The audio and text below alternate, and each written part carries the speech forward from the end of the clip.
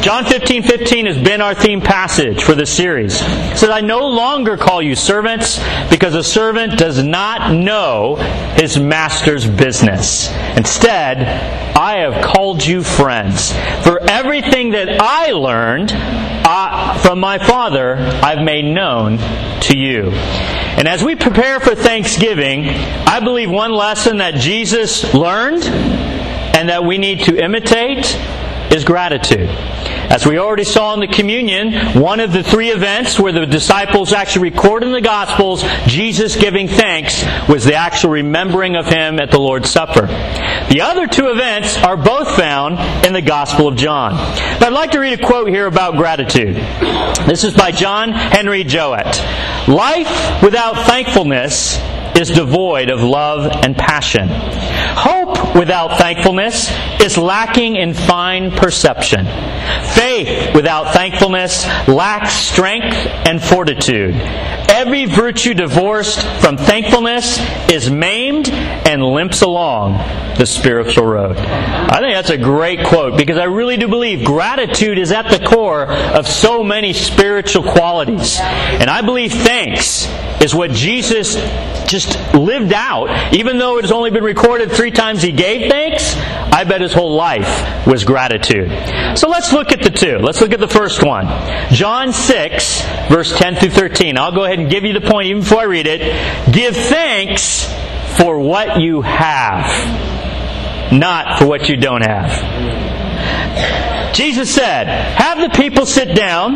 There was plenty of grass in that place, and they sat down. About 5,000 men were there. You got a clue? You know where we're going? Yeah. It's the only miracle that's recorded in all 4 of the Gospels, outside of the resurrection, which was also an amazing miracle. But of a miracle that Jesus performed before His death, it's the only one that's recorded in all 4 of the Gospels. And we're going to find gratitude in it. Jesus then took the loaves, gave thanks. So again, we see they directly write from the Spirit. They saw it, He said it, and they remembered it. Jesus gave thanks and distributed to those who were seated as much as they wanted. He did the same with the fish. When they all had enough to eat, He said to the disciples, gather the pieces that are left over. Let nothing be wasted. So they gathered them and filled 12 baskets, one for each of the apostles who doubted Him, with the pieces of the 5 barley loaves left over by those who had eaten. Jesus' gratitude preceded one of the most amazing miracles. I wonder how many miracles we miss out on because we're simply not grateful. Because we see time and time again how gratitude just gives the opportunity, a lot like what Yulia shared. Man, when we're grateful for what Jesus has done, He provides opportunity for miracles. But what was He actually grateful for? Well, we know from the story, the apostles said, oh, wait a minute, let's send them away. We don't have enough. And then, of course, they asked Philip, the guy from the town. He would know where it is and probably how much it would cost. He says, oh, we don't have enough money. It would take several months' wages to buy that. What were the apostles doing? They were only looking at what they didn't have. Jesus, from a little boy that Andrew stole it from, took the 5 loaves and the 2 fish, and He looked at what He had. And He gave thanks. You know how you know if you really give thanks for what you have? Well, I'll tell you how you know you're not giving thanks for what you have. When you realize you don't have something and now you give thanks. That happened to me this week. First, it was really hot a few days ago and our air conditioning went out. And at that moment, I was thankful for air conditioning I didn't have. But why wasn't I thankful when I had it? And then the very next day, it's 32 degrees and our heater's out. And now I was thankful for heat that I didn't have. And what that showed me is I'm not really thankful for what I have until I don't have it. And I'm like, that's not where Jesus was at. How many things I have that I don't take the time to be grateful for? Is it going to take it being taken away before you actually appreciate it? Then you won't get to see the miracle that might come from that gratitude. before you even get more than you imagine. Jesus taught us an important lesson. We need to be thankful for what we have, not what we don't. This week, I want you to make a list. I'm not going to tell you how long the list needs to be, but I want you to write down the things you actually have. And you'll be amazed at what you can be thankful for when we really start thinking about it. Like a fork. You know, if it's not barbecue, if it's not fried chicken or a turkey leg you can get with your hand, a fork is really handy. Right? Don't you think that's important? You know, how about money? You thankful for money? That you can buy things you need? Give gifts to those you love? I mean, without it, it's a little harder, right? Are you thankful that you have a place with a roof over your head? Because that could be gone tomorrow. We've seen the kind of disasters that can take place. Are you thankful that you even just woke up this morning? Even thankful that you woke up with a sore back, because at least it tells you you're alive. And I feel that more and more as I've gotten older. Right? Okay? I mean, there's so many things. I tell you, you'll be amazed. If you put in the effort, you can write down 1,000 things before you're done. And if you even tried this week to not pray asking for a single thing, but only thanking God, I bet at the end of this week you're going to be so encouraged of how God has given you everything you've needed. We need to give thanks for what we have. Let's go to the second event where the disciples record that Jesus gave thanks. Another incredible miracle. Starting to see a theme here. John 11, verse 40. Then Jesus said, "Did I not tell you that if you believe, you will see the glory of God?" Anyone here want to see the glory of God? It's not going to happen without gratitude. Let's see what happens. So they took away the stone. Then Jesus looked up and said, "Father, I thank you." This time it's not just recorded that He gave thanks, but they actually record His thanks. "I thank you that you have heard me. I knew that you always hear me. But I said this for the benefit of the people standing here, that they may believe that you sent me." When He had said this, Jesus called in a loud voice, "Lazarus." Now He did that because if He just said, "Come out," all of them would have. Okay? Jesus was specific. He's like, I don't want them all coming out of there. So I mean to be specific. Lazarus alone, okay? That's the only one I'm going after right now. You think that's funny? I think that's why He did it. Because if He said just come out, they all would have. Right? He's the Lord. He says, "Lazarus, come out." The dead man came out. His hands and feet wrapped with strips of linen and a cloth around his face. Jesus said to them, "Take off the grave clothes and let him go." In the first event in John, where it says God gave thanks, He did a miracle feeding 5,000 and more. The second event, the record of Jesus giving thanks, resurrection from the dead. Are you starting to see the incredible power of gratitude? But we might miss the most incredible part of this gratitude. He didn't thank God for what would happen. He just thanked God that he was heard. He was more thankful for the God that heard him than the answer he would get. I wonder where we're at. Is our gratitude for God more of when we get the answer, or simply by the fact we can go to Him and He hears us? I think that's so powerful. See, gratitude involves faith.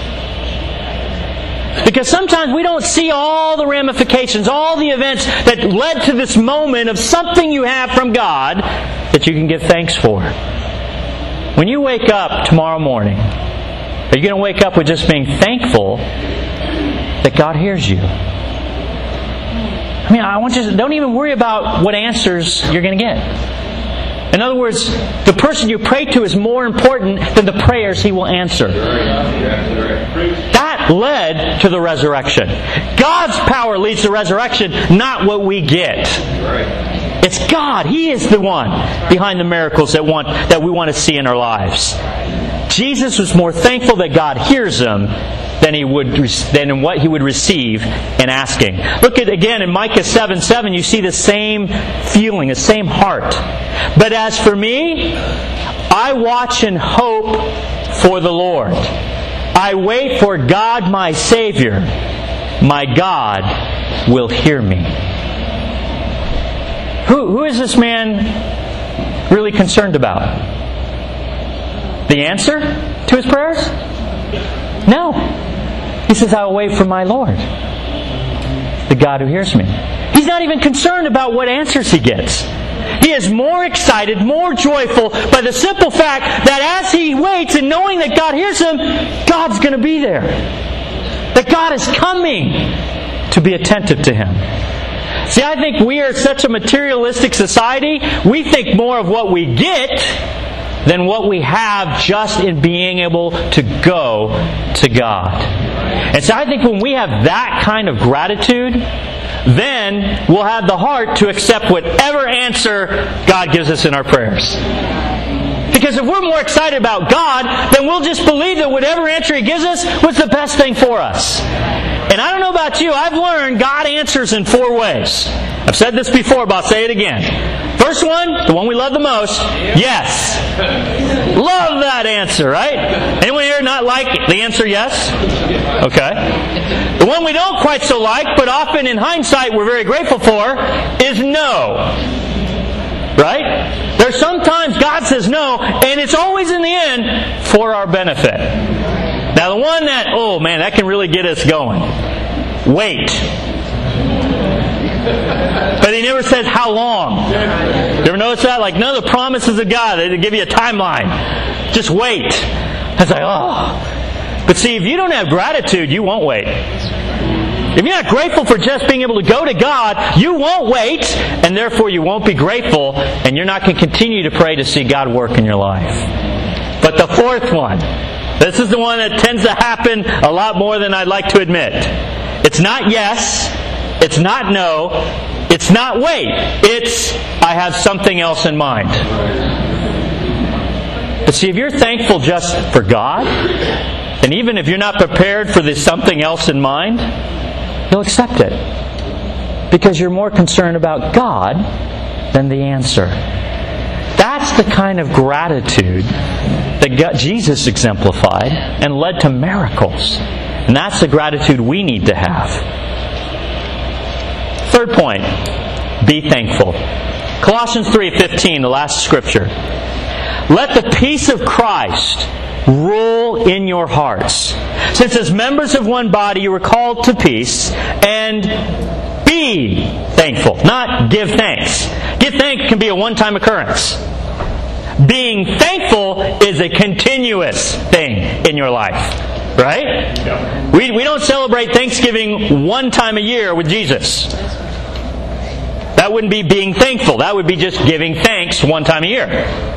It says to be thankful. That means that every day of the year, if we're being thankful, there's something we're grateful for in Jesus. That's what it's telling us. Now, how are we going to accomplish this? Being thankful all the time.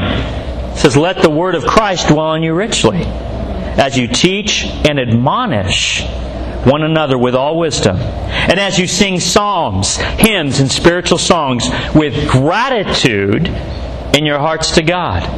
And whatever you do, whether in word or in deed, do it all in the name of the Lord Jesus, giving thanks to God the Father through Him. How are we going to be thankful? You got to be in His Word. Even when it admonishes you. Oh, thank you, God.